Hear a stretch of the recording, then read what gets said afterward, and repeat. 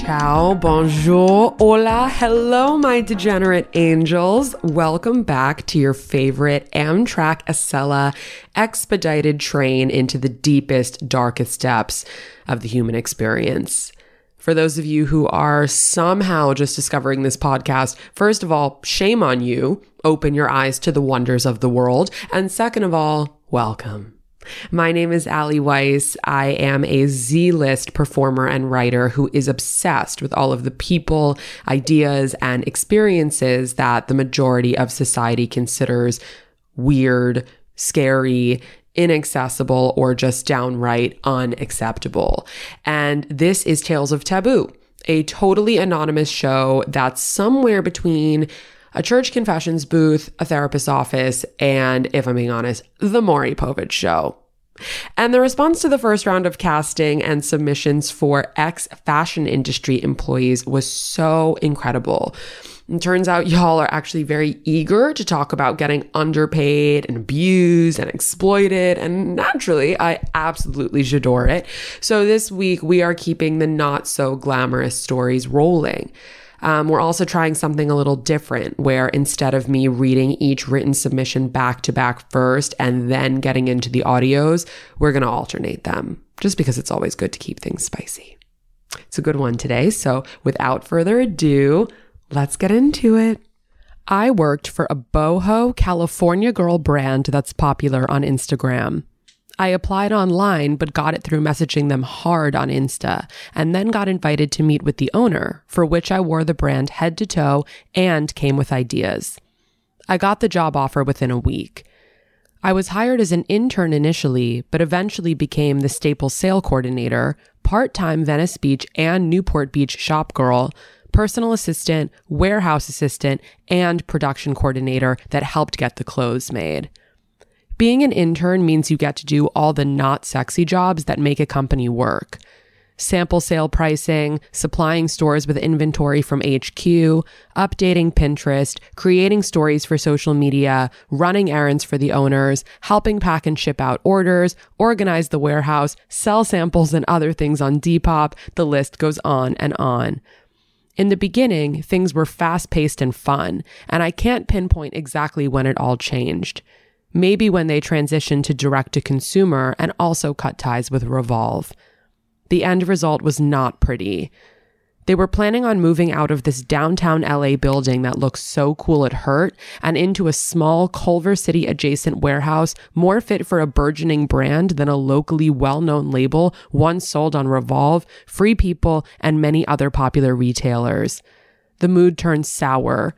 There was a remarkable amount of tension you could cut with a knife and serve on a plate. And you know how everyone thinks fashion people don't eat? They don't. When everyone started talking about what they were going to order for lunch, I would get excited to order food as a group of 6 girls. Nope. They'd either eat salads, which were literally just lettuce and microgreens, or an avocado, or bone broth. I was a size 6, so a bit on the heavier side to be working in fashion. Everyone else was a size 2 and under. It's worth noting that the brand's pants never fit me correctly.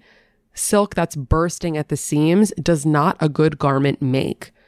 Also, they only ever used white models up until BLM, obviously, and their price range is geared towards wealthy women. When attempting to do their social media, they never let me put a cute, normal-looking girl on their feed. It was only thin blondes or hot brunettes. Once the production girl was let go, I was tasked, without ever being officially asked, to take on this job and its responsibilities after running only a handful of production errands. And I quickly learned that the company was not as well organized as I thought it was. I constantly showed up to pick up items that needed to be given off to another part of the production chain, sometimes within 24 hours, only to be told we hadn't paid them in months and they couldn't release the products without payment. I once came to a warehouse to pick up a big order of garments. After waiting for 20 minutes, I was confronted by an angry warehouse manager who told me we owed them $5,000. I kept apologizing to the production vendors even though it wasn't my mistake to apologize for, and I began questioning the company's morals when my check would clear, but the seamstress, who spent hours sewing garments in her garage in Compton, asked me about why her check bounced. This happened multiple times, and I started to put the pieces together. When I realized I was basically full-time, working 4 different jobs at the company, I felt that it was my right to ask about being given a title and a small raise. $15 an hour was not enough for this level of work. I went to go discuss my ideas about my future at the company with my bosses, but was told by their assistant, who literally sat 3 feet away from them, that they were busy and I could talk to her. I brought up the points about working there for a year, doing a bunch of things, and having my role change quite a lot within the last year. "So, you don't like your job?" the assistant asked. "No, I do like it. I just want to have a title of what I am at the company," I replied. "You're just an intern," she said. "If you don't like being an intern, you can email me by the end of the day and let me know that you don't want to work here anymore." My bosses never intervened or stepped in to say anything. I made eye contact with them a few times during it, and they still said and did nothing. Later that night, I texted the assistant to apologize for any miscommunication, and it seemed to be fine. But 2 hours later, I got an email saying I'd been fired. I was obsessed with the brand when I started there, but literally had to put all my clothes in a box in my closet and didn't touch or wear them for months. It was really triggering. From my body image to having an all-female company be the literal plastics from Mean Girls to firing me in such a fucked up way, it took so long and a lot of therapy to overcome and move forward, both emotionally and physically. In 2014, I was hired as an executive assistant to the VP of Brand and Visual Merchandising at BCBG Max Azria. I was in this position for about a year, and I made $32,000 in Los Angeles. I typically worked anywhere from 10 to 12 hours a day, and my general responsibilities were managing my boss's calendar, getting her meals, booking travel, organizing Fashion Week, completing expense reports for the entire department, picking up clothing, keeping her office organized, and sometimes managing personal tasks. She was the type of person who, much like Miranda Priestley, you could sense such deep disappointment when you didn't complete things to her standards. She was incredibly chic, but also incredibly scary without yelling or saying very much. It was imperative that I beat my boss into the office every day, which I totally understood. I needed to have everything ready for her so she could begin her day productively. Some of these things included getting her tea ready, and she had to always drink her tea with a straw that was individually wrapped. She was a bit of a germaphobe, and I always needed to be very mindful of this. I was often told that the most important thing that I did for her was to get her lunch, so you can imagine the pressure in this situation. She typically ordered out, which it was actually against company policy for executive assistants to leave the office to get our boss's lunch, but it was required that I did this for my boss as well as for her 2 directors. They made a very big deal out of lunch. I had to present her with several menus for her to choose from every day at 11, so I could then go get her food and have it back to her no later than 12:30. And often this meant that I had to drive into downtown Los Angeles, and I used my lunch hour for this, so I actually had to clock out and eat my lunch while I drove to get her lunch. She typically paid in cash and would often not give me the correct change, so I ended up spending a lot of money out of my own pocket to complete her lunch purchases. Also, she was very, very picky about what her lunches were, but at the same time, she did not want me to touch her food in any way, hence that germaphobe thing I mentioned earlier. So sometimes I had to make the people reopen the food if they had already packed it so I could visually check everything without touching it. This created a lot of problems. I went back and forth from restaurants several times if things weren't to her liking and to her standard. And lunch was always a really big stressor for me each day. There was one instance of me getting my boss's lunch one day where I was actually involved in a really bad hit and run accident. There was somebody who had committed a crime and stole a vehicle, and he was fleeing from the cops while I was parked at a light, and it ended up totaling my car. My boss was really concerned that I would report this to HR and actually gave me 3 days off paid. This was honestly probably the best thing that happened to me during my time there. There were no glamorous perks or fun events or anything like that, but those 3 days was really great back when I was dealing with a lot of the stressors of this job. I did have to clock out at 5 every day, but typically stayed well past 8 p.m. to complete my tasks. I had to be there until my boss left, and so sometimes that would stretch on into the evening hours, and I never was paid for these hours. I did raise up this concern to a senior manager within my department, and she told me that they did not have the money to pay overtime, but I still needed to do my job. Ultimately, I went on to find a really great position under a really great boss who then became my mentor. But I will say this definitely was a very eye-opening experience to the fashion industry as a whole. I think the fashion industry went through a lot of changes in the early 2010s, and it still continues to change a lot to this day. But I will never again compromise kind of my own personal sanity for a job that appears to be glamorous. I worked for Linda Farrow Eyewear and had over double the responsibility that is considered reasonable within the industry. I would regularly get in hours early and stay hours late, and the owner and his brother, the COO, regularly voiced their opinion that anyone who left on time was uninvested and just a clock watcher. The COO was notorious for walking around the office at 10 minutes past closing time and making a list as to who was there and who wasn't. The brothers regularly called people late at night, on the weekend, or on their off days and asked them to come to work or ask them work-related questions that other people would have known or they could have waited for. So, the COO is the second most powerful person in the entire company. He has complete responsibility for everything to do with logistics, sales, and most importantly, finance. And his job before this had been a magician. I know that sounds insane, but it's true. He was a really nice guy, but he would regularly pull people out into the hallway to listen to him talk through his thoughts in a really circular way, often repeating himself, going wildly off topic, and on several occasions showing me memes for 40 minutes to an hour. Visitors to the office would often see him juggling.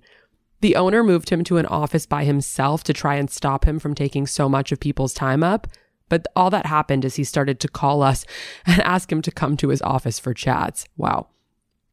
The owner is a nightmare, incredibly egotistical, uses the company as his personal expenses company. The finance team was responsible for both paying and managing his bills on his own house, including gas and electricity. He was sexist and cruel to almost everyone within the business. He would publicly and aggressively berate anyone, from directors down to interns, if he felt they were falling short, and he had obvious favorites, usually young, beautiful girls, who he would compare to other people endlessly. He would regularly become enraged when he had to adhere to best practice or laws or any kind of rules.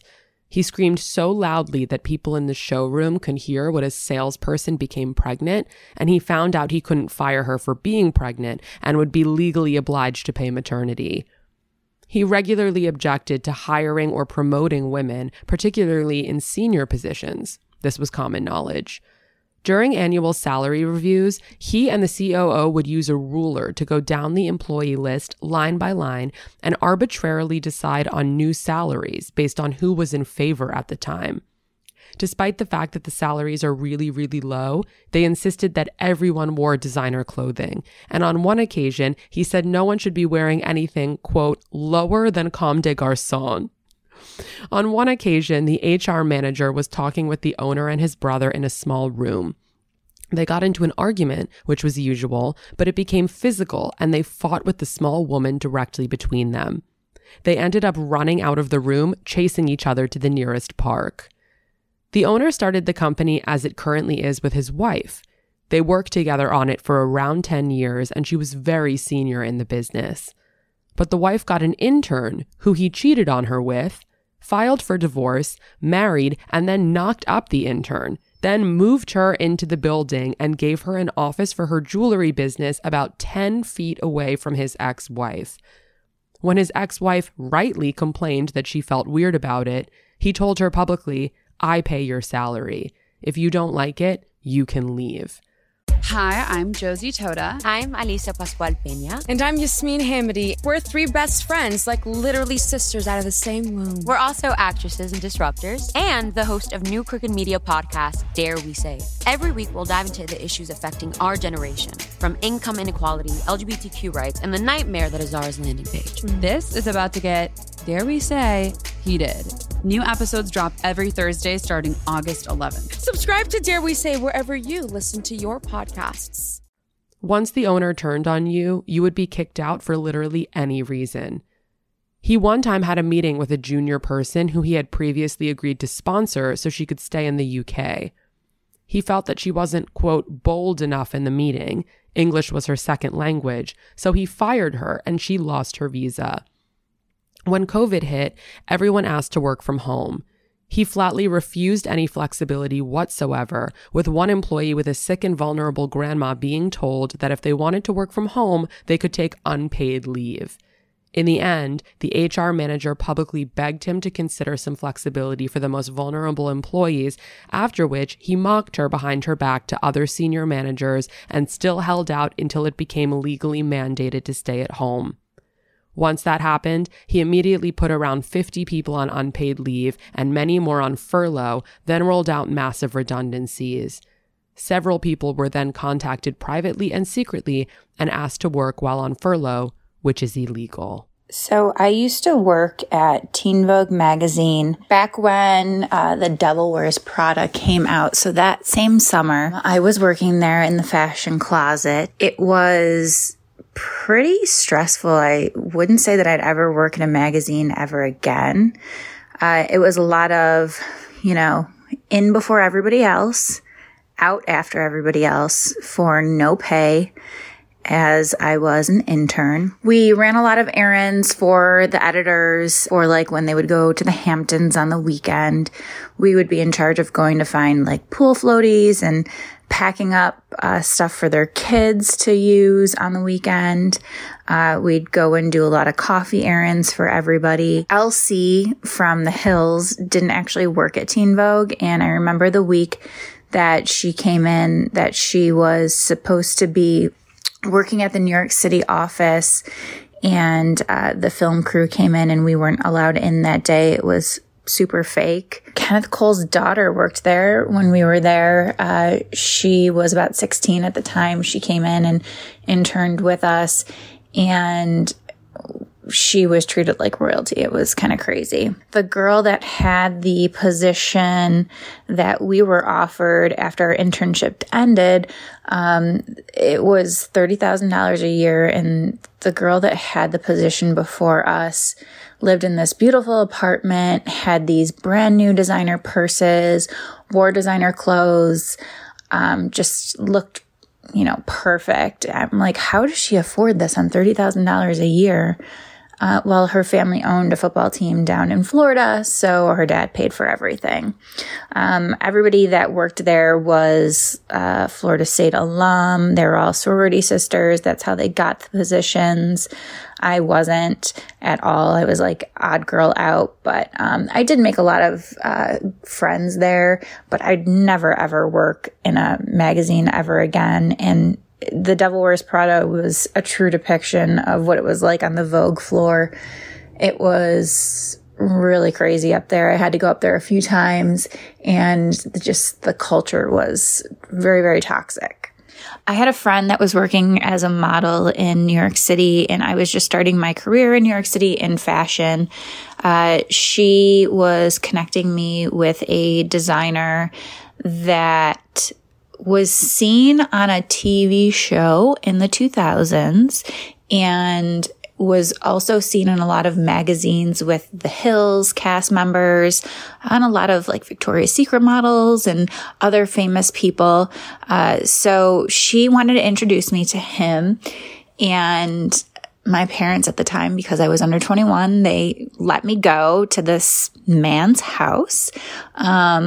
I went with myself, my girlfriend who was a model that worked for him, and one of my other roommates. And we went to his house in Long Island or Staten Island. I can't remember which one. We took the train there. It was at night. We pulled up to his house and this young girl answered the door and let us in. She couldn't have been maybe 15, 16 years old. Little blonde girl. Was not related to him at all because he's of ethnic descent. That's all I'm going to say. And she let us into this room that almost looked like a harem. And we sat on the floor on these pillows, and she had a phone in her hand. And every time the phone would ring, she would say the designer's name. And,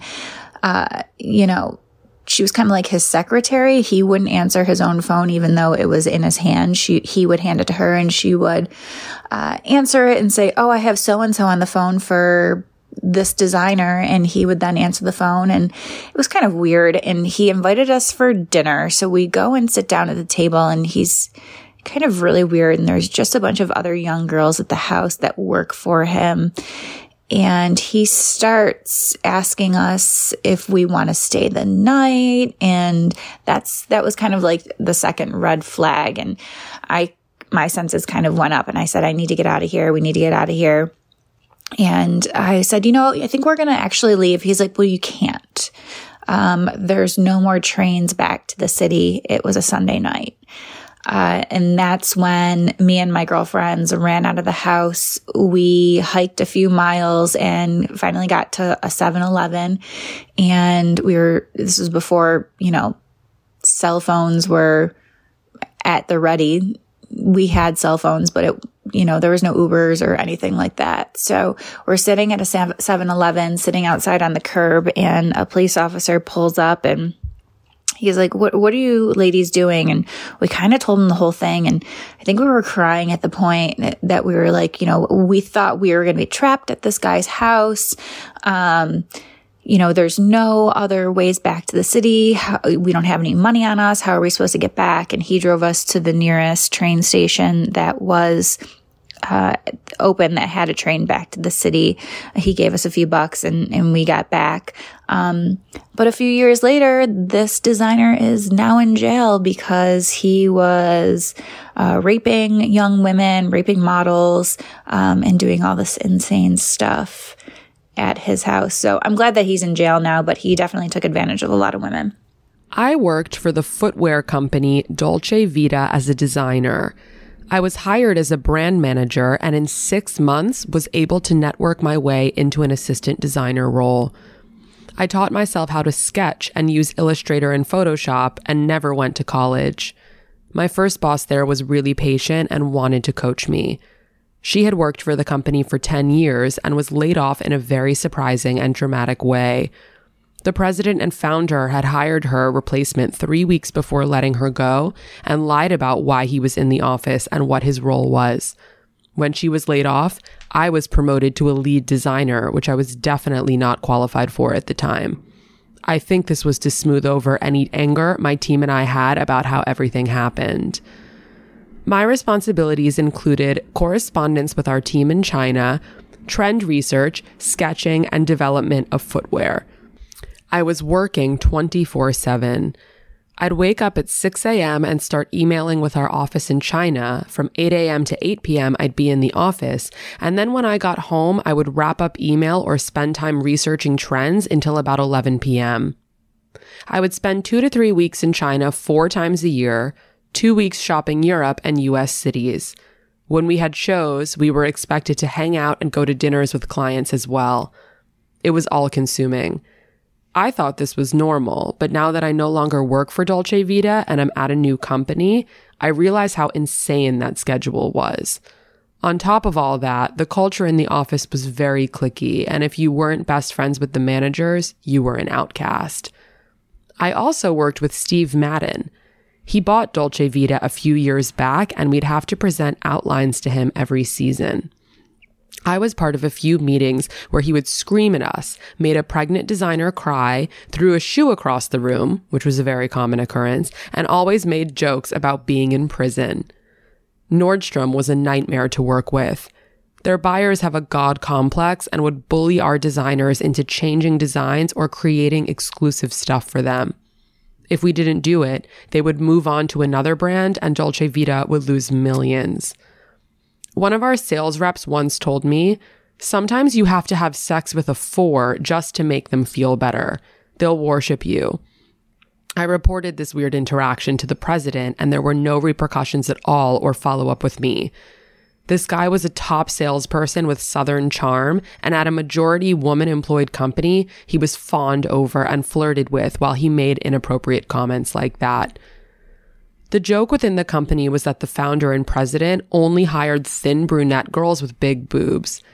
If you looked around the office, you'd realize it wasn't a joke. So gross. I even heard the president make jokes about it himself. In addition, there was an older woman on the team in her 40s who was single, and the founder and president would refer to her as Dusty. When I asked what that was all about, she told me that it was because she doesn't get laid. So I guess because her vagina is dusty? What the fuck? She was laughing when she told me about it, but I could tell that it bothered her. On another note, my manager, the aforementioned Dusty from above, did not like me at all. She would leave me out of meetings I should have been at, not approve the budget for me to do things the other designers were doing, which made my job 100 times harder. Out of a team of 2 designers, she would only approve for the other designer on my team to travel, shop, go to meetings, get raises and bonuses. I bluntly asked the other designer if our manager had an issue with me, and he told me that she fucking hated me. She would roll her eyes at me when I talked, straight up gave me silent treatment, or make Nick communicate things to me. She'd be upset if I got to the office at 8:30 a.m. instead of 8 a.m., even though everyone in the office had flexible start times as long as you were there by 10. She'd cut out of work at 4 p.m. every day and then ask my assistant how late I worked. Mind you, I was at the office working until 8 p.m. every single day.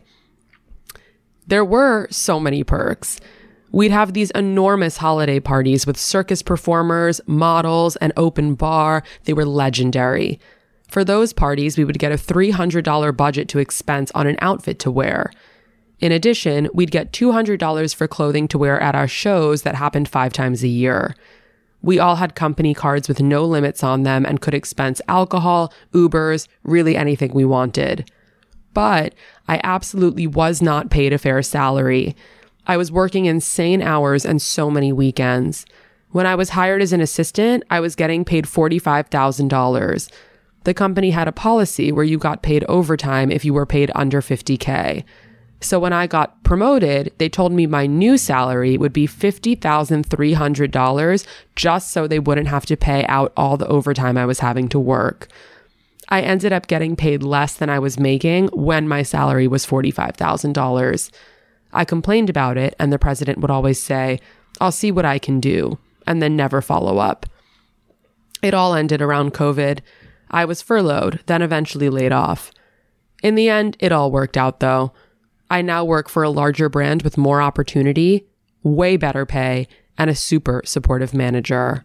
I worked for a celebrity stylist. I will not say their name, but I will say that Pete Davidson is one of their clients. My daily responsibilities started out as very normal stylist assistant jobs. It was doing returns, pickups, lots and lots of emails, but then it kind of turned into me being her personal assistant at the end of my internship, which is part of the reason why I didn't want to stay with her. It was an internship, so I wasn't getting paid, and I didn't want to be spending my time dropping off her apartment keys on her birthday at a bar when I was supposed to be studying for school. I would say that the most entitled client I ever worked with was a choreographer that worked for Childish Gambino.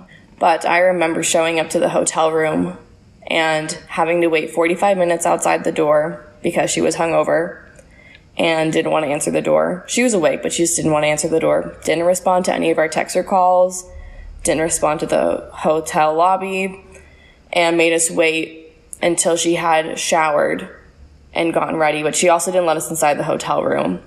She just opened the door and threw a very expensive dress out into the floor, along with $100,000 worth of jewelry at the other girl that was picking up.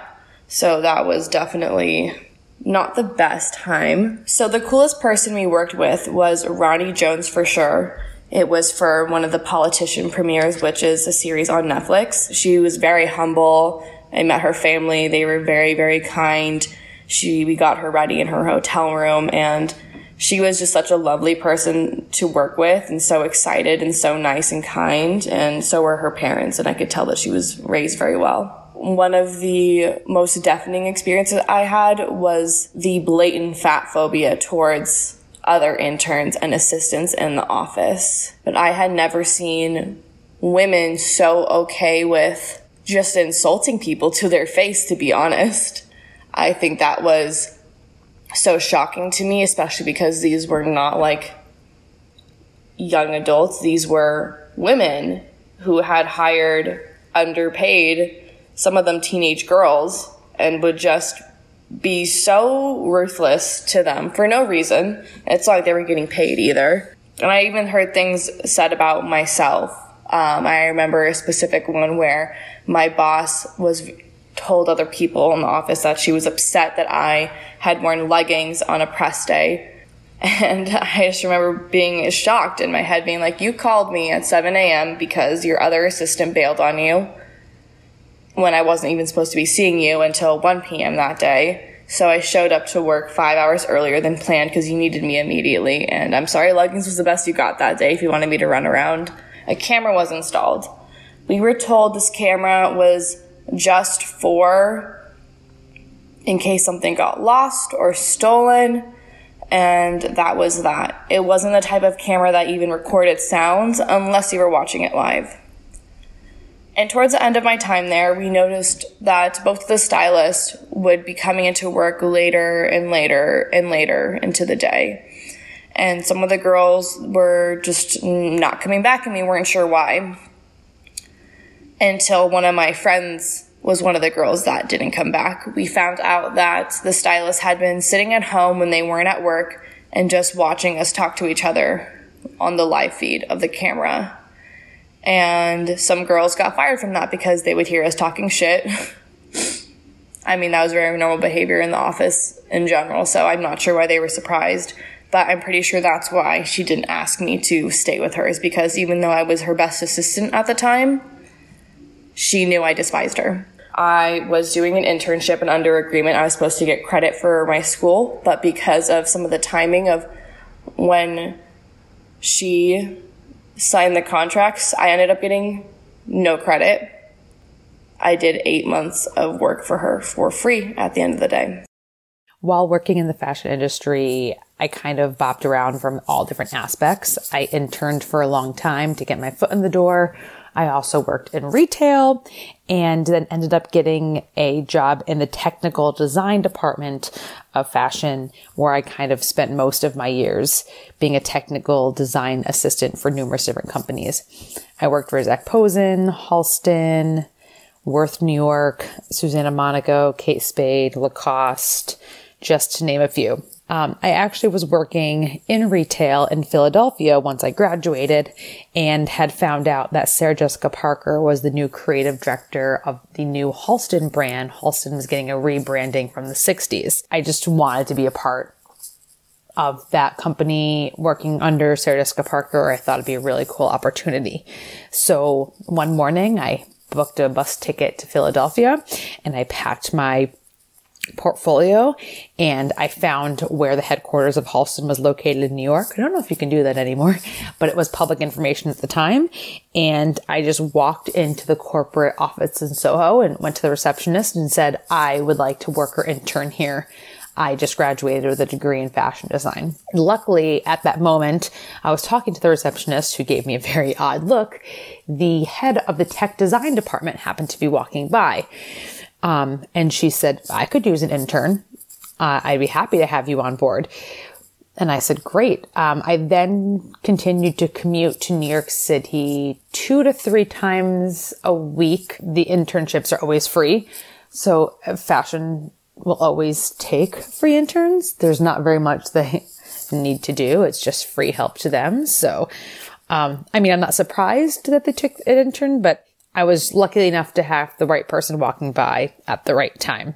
So while working in fashion, I worked under a lot of famous designers that I necessarily didn't see very often. While interning at Halston and working with Sarah Jessica Parker, I did a handful of times. Very polite.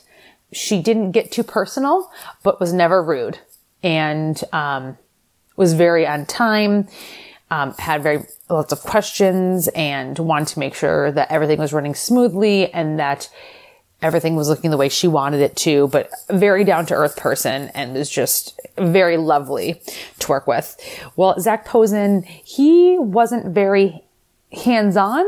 I feel like he really enjoyed having the fame of being Zac Posen. He did not really do any of his own sketching and designing while there. He had an entire atelier that worked underneath him. He would bop in, 3 times a week to look at the process, look at the designs, how they were going, what his team was coming up with. But I really feel like he enjoyed the fame of what came with being a designer. The finances of the company were absolutely out of control. We always had paychecks that would bounce on Fridays. We were never paid on time. Our factories were never paid on time. Our bills were never paid on time. And we never knew if we actually were going to have a collection to sell the next season. My salary while working in the fashion industry was anywhere from $38,000 to $55,000, which at the time felt relatively fair. If I wanted to jump a $5,000 to $10,000 raise, I needed to switch jobs. It was not uncommon, and it was hard to get a raise at a company. No garment right now can be made by a machine. Besides a sweater.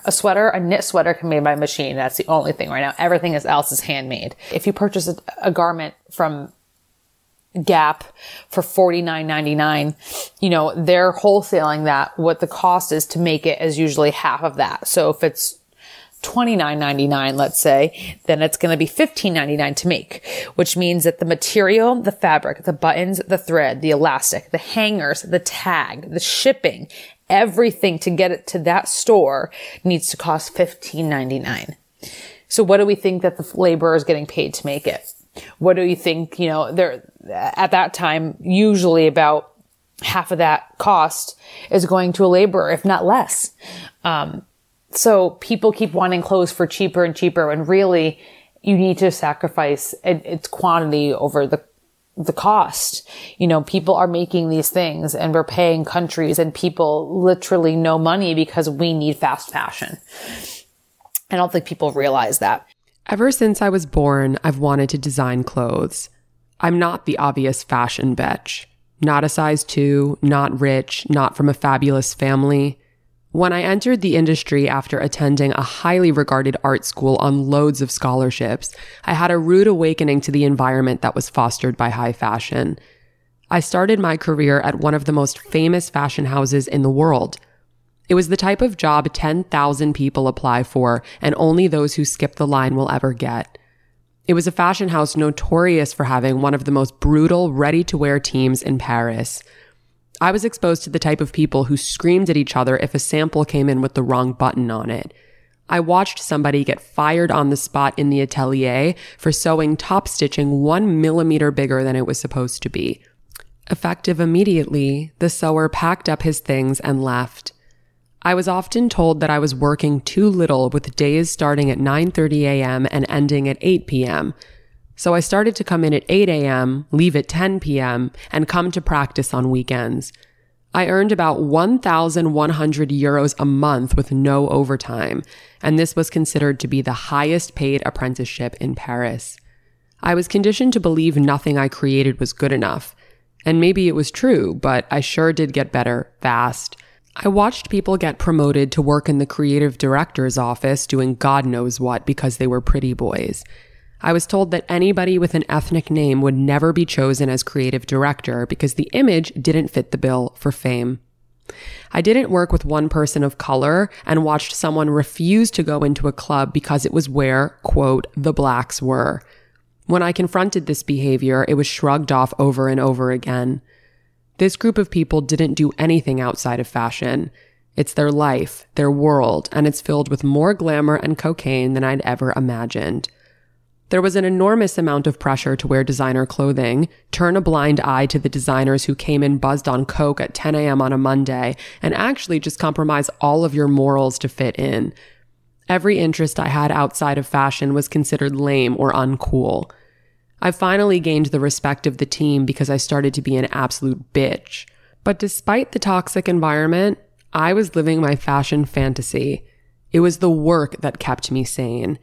And surviving it was and is one of the greatest accomplishments of my life. My second job in New York City was with a tiny brand that had been open for only 4 years. It was a team of 3 people, and we worked in a small gallery space in Chelsea. I walked into a studio with 4 or 5 sewers, 1 pattern maker, and 2 desks, all crammed in a 7 by 7 foot space with nothing but an HP printer and loose fabric rolls scattered about. I was hired to do, well, everything. A design assistant means working from 9 a.m. to 11 p.m. or later 40 days in a row to clean up messes and deal with lateness when the creative director fails to meet deadlines. I was screamed at multiple times for issues such as late fabric deliveries that were completely the creative director and founder's fault, but everything was turned on me. I started saving the receipts, dated pictures of when decisions were made, and I started pulling them up during these conversations to prove her wrong. She hated me because I was good, and I could spot mistakes faster than she could. It threatened her as a designer. She made me hand dye fabric in a kiddie pool in her apartment during Memorial Day weekend, and then again in the middle of the summer in a boiler room that was 95 degrees with the garage door closed so passerbys wouldn't steal her ideas.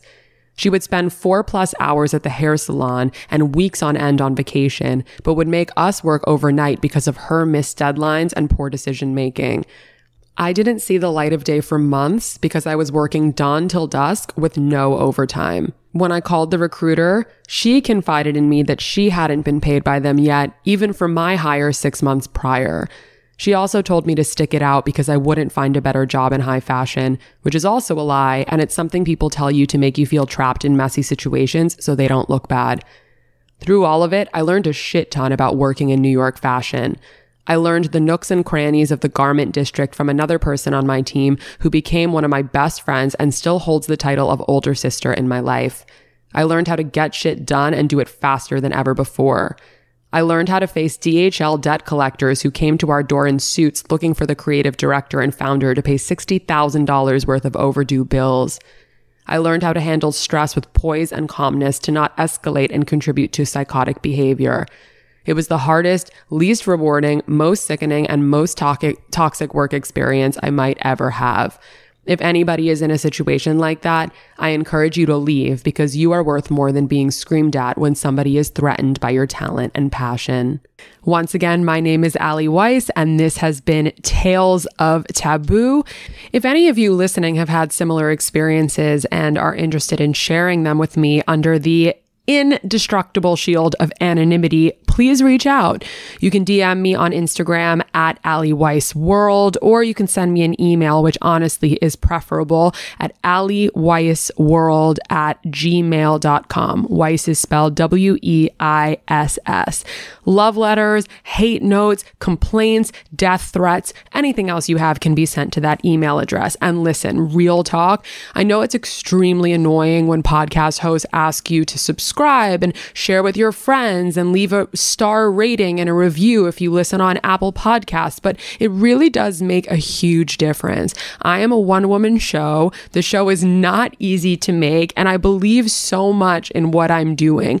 Every review that I have on iTunes makes it easier for other people to find and love this show too. And if you love my work, I never ask you for a fucking dime. The least you can do is please leave me a review. Even if you want to say that I have the ugliest eyebrows on the face of the earth and my voice sounds like Fran Drescher's, whatever, just leave it.